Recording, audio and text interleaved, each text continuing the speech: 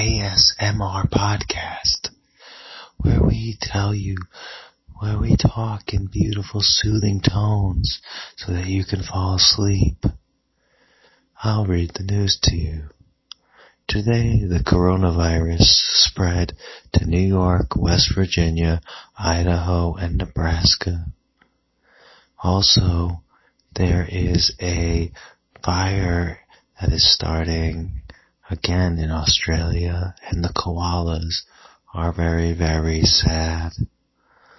Also, in other news, the presidential elections are getting more and more heated, and the Democratic candidates are all very, very underwhelming, except for Bernie Sanders, who is very old and slightly out of touch. And the only good candidate, Andrew Yang, already dropped out because people don't want an Asian or something. And that is today's ASMR podcast. So sleep well. Hope this has been relaxing.